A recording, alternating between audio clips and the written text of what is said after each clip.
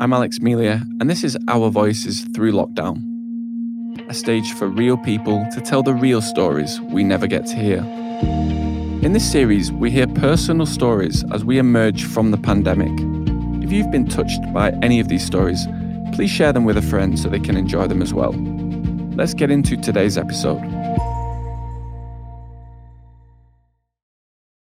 The impact of that particular period on me was huge, because you could just see how vulnerable we all are. This is Chrissy, a freelancer in her early 50s living in London. Chrissy has many strings to her bow. I work as a tutor, a coach. I support other people who are setting up businesses. I'm also a poet.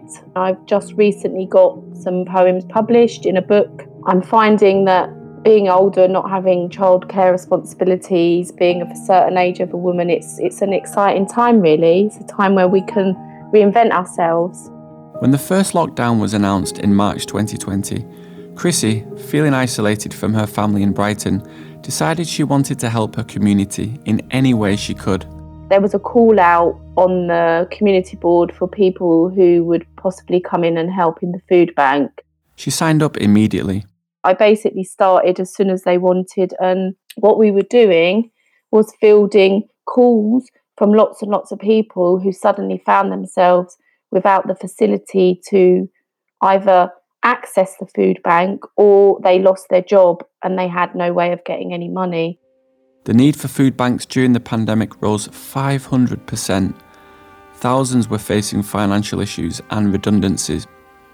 This meant many families were forced to use support services for the very first time. Families where one of the parents had lost the job and you have to wait 5 weeks on universal credit before you get any money, so they had to access the food bank. In the midst of a busy day answering calls, Chrissy picked up the phone to a man who was distressed, agitated, and out of breath. He said, "I've been cycling around to all the food banks and none of them are open.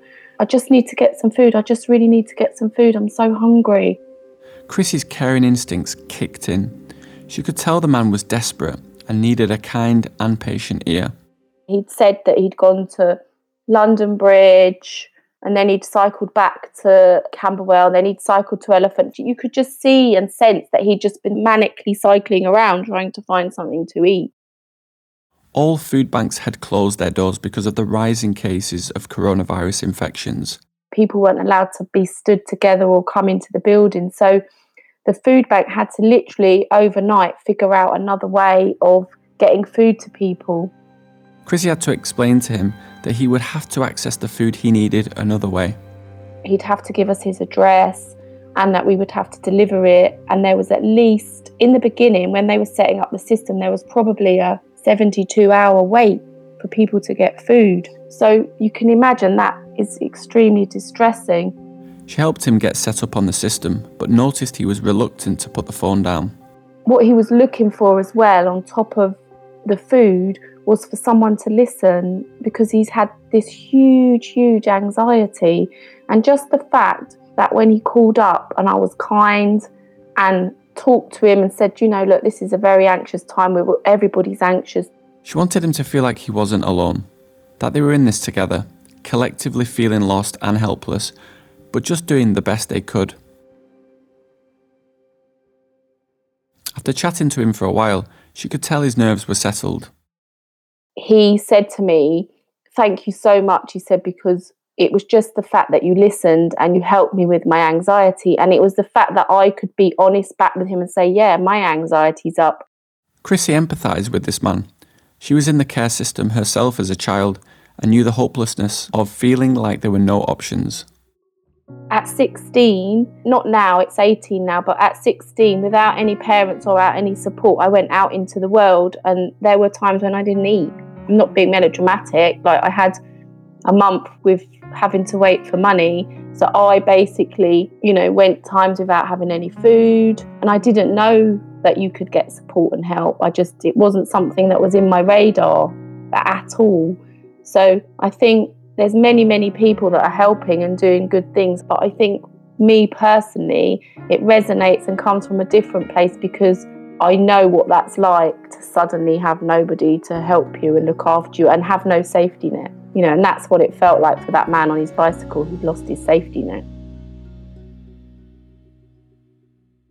That safety net she talks about is all too easily taken for granted when we have it.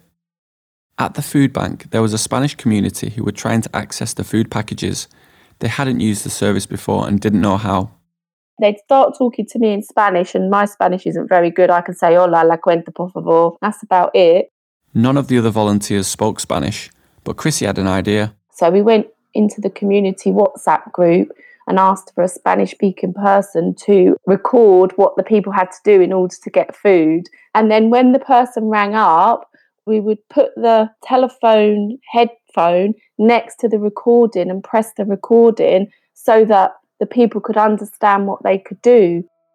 Every phone call that Chrissy picked up was a step towards helping someone get the support they needed. There was one guy that came on the phone and he was looking for a way to support unaccompanied asylum seekers, and he was telling me that lots of these young people, they don't know anyone. They don't have a family, they don't have anyone around. So as a middle person, I was able to link him up with another organisation who were providing hot meals, and we put them together. Through this job, she felt a sense of purpose and belonging. What a lot of people did was they really, really came together, and I had that sense of being a cog in that wheel of community, and that was really, really important to me. Rather than be sat at home on my own, drinking a cider and eating hummus, which is what I did sometimes as well. But those days of going to the food bank felt really, really important for me. The more she worked at the food bank, the more she began to appreciate the value in a skill that is often overlooked: listening.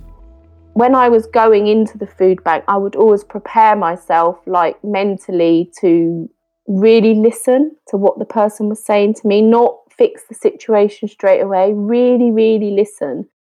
Feeling truly heard and understood by someone, a friend, a colleague, or even a stranger, can be rare. Often others can be caught up in their own problems or have something else on their mind. Chrissy was focused on the people she was helping, and they felt that. We all have insight, our own insight and wisdom about what is going to be the solution for us personally. We just have to have the space to figure it out. So often when we listen to people, like listen to the man on the bicycle, listen to the Spanish-speaking people, listen to the people ringing up who are telling, they've got a baby crying in the background, that can just be enough for them to settle down and have their own insight and wisdom into what's needed for them that day. Lockdown had a different effect on each and every one of us.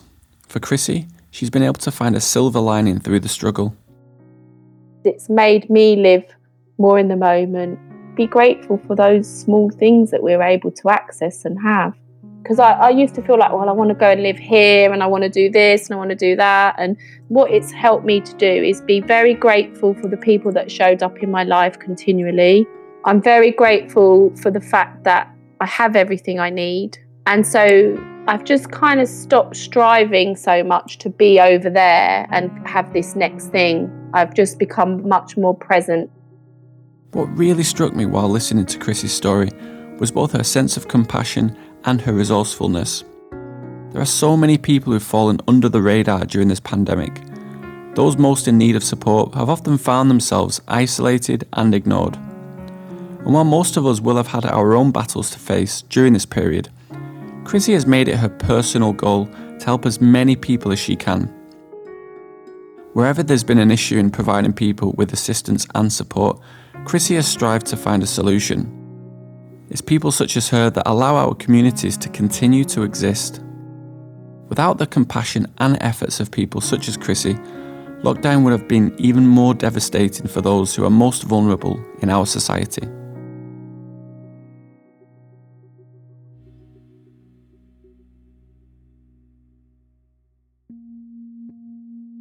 If you want to keep in touch with the show and be the first to find out what's coming up next, go to our website www.ourvoicespodcast.com or follow us on Instagram and Facebook. The links are in the show notes. And if you haven't already, give us a quick follow in your favourite podcast app. See you for another incredible story next week.